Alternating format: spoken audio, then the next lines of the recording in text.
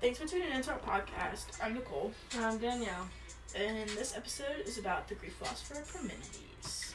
We have a special guest with us today, and her name is Bree. And I wanted to start off by asking her if she had any prior knowledge about Parmenides before we got started. Hi, I'm Bree. Thank you for having me. I've never really heard about Parmenides or what he's known for. Well, we're going to start off with some background info about him.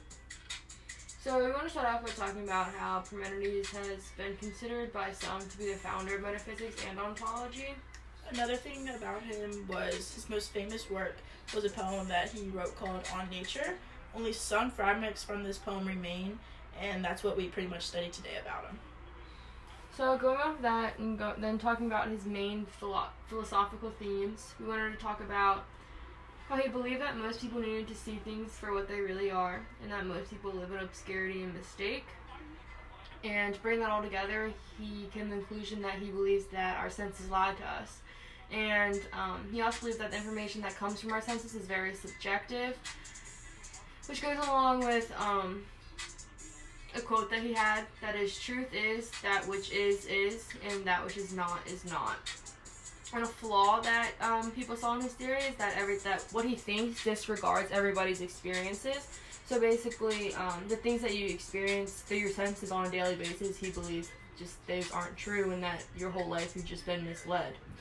So I guess like going back to the senses idea, so we know like we have smell, taste, hearing, and feeling and seeing.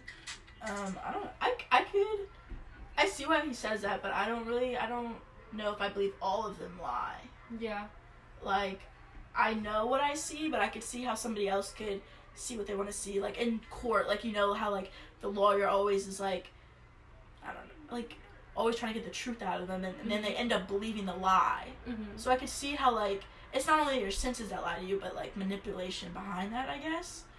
Mm-hmm. But I can definitely see where it comes from saying that. So I agree that maybe your senses are misleading, but they don't necessarily lie to you. Like, for instance, with your sense of touch, you can have your eyes closed and reach out and touch something and then be, like, misled and thinking that it's something totally different, but then you open your eyes and you realize that, like, it's not. So I think they can be misleading, but they might not necessarily, like, lie to you. Mm-hmm. You know what I mean? So, Bree, what are you thinking about the whole theme? I agree that some senses might lie, but they also tell you the majority of the information. Which I definitely think that's accurate. I think they definitely tell you most of the information, like when you use your senses, like I think, at least for me, like I believe them, you know? Yeah, me too. But I guess that's also in a way, like there has to be a couple times where I'm misled, like, yeah. Especially the thing about not knowing what I'm touching or stuff like that. Yeah. Like, sounds can be confusing too. Yeah, I can see both sides of it. I can see that. So, the next thing that we wanted to talk about is about the idea of being. And Nicole, do you want to touch on that? Yeah. So his idea of being, so like by being he means like your soul, and he thought that the being is ungenerated, indestructible, unmoved, unchangeable, and uniform.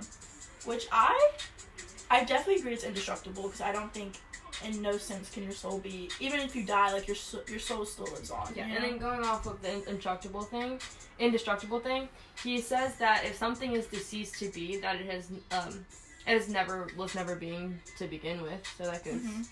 And uniform, like your soul's always the same. Mm-hmm. Like the perfect sphere idea. Yeah. Like even when like you're a baby, like even when you're a baby, like your soul, that's still your soul, you know? Mm-hmm. Like, it might grow, but... So I agree with the fact that your soul doesn't die. Like, your body dies, but then your soul moves on, and it's immortal. Yeah, for sure. Yeah, I agree with that. So he also had another idea. It was about, like, the way of truth. So he believes that there's two paths in life, the way of truth, and the other path is unable to be investigated.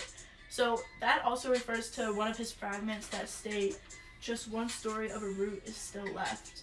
That it is. So I don't know, to me that kind of means like if you take the truth path, you know you've obtained the idea and the meaning of truth, where if you take the other path, you don't know truth and you haven't obtained that meaning and that understanding of what truth is, which is very hard to obtain.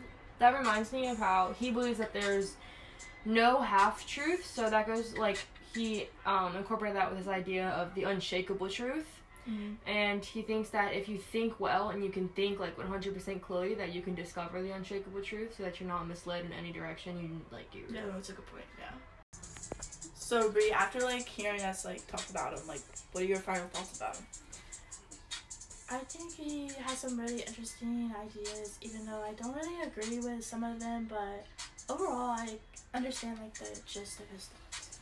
No, I definitely agree, too, like, it's definitely good, like, brings up some good yeah, points, but I don't agree with all of them, but they make sense. Yeah, they can make sense. I could see both sides, but I don't necessarily agree with him. No, for sure. Well, thanks for tuning in, everybody, and come back for Episode 2 next week.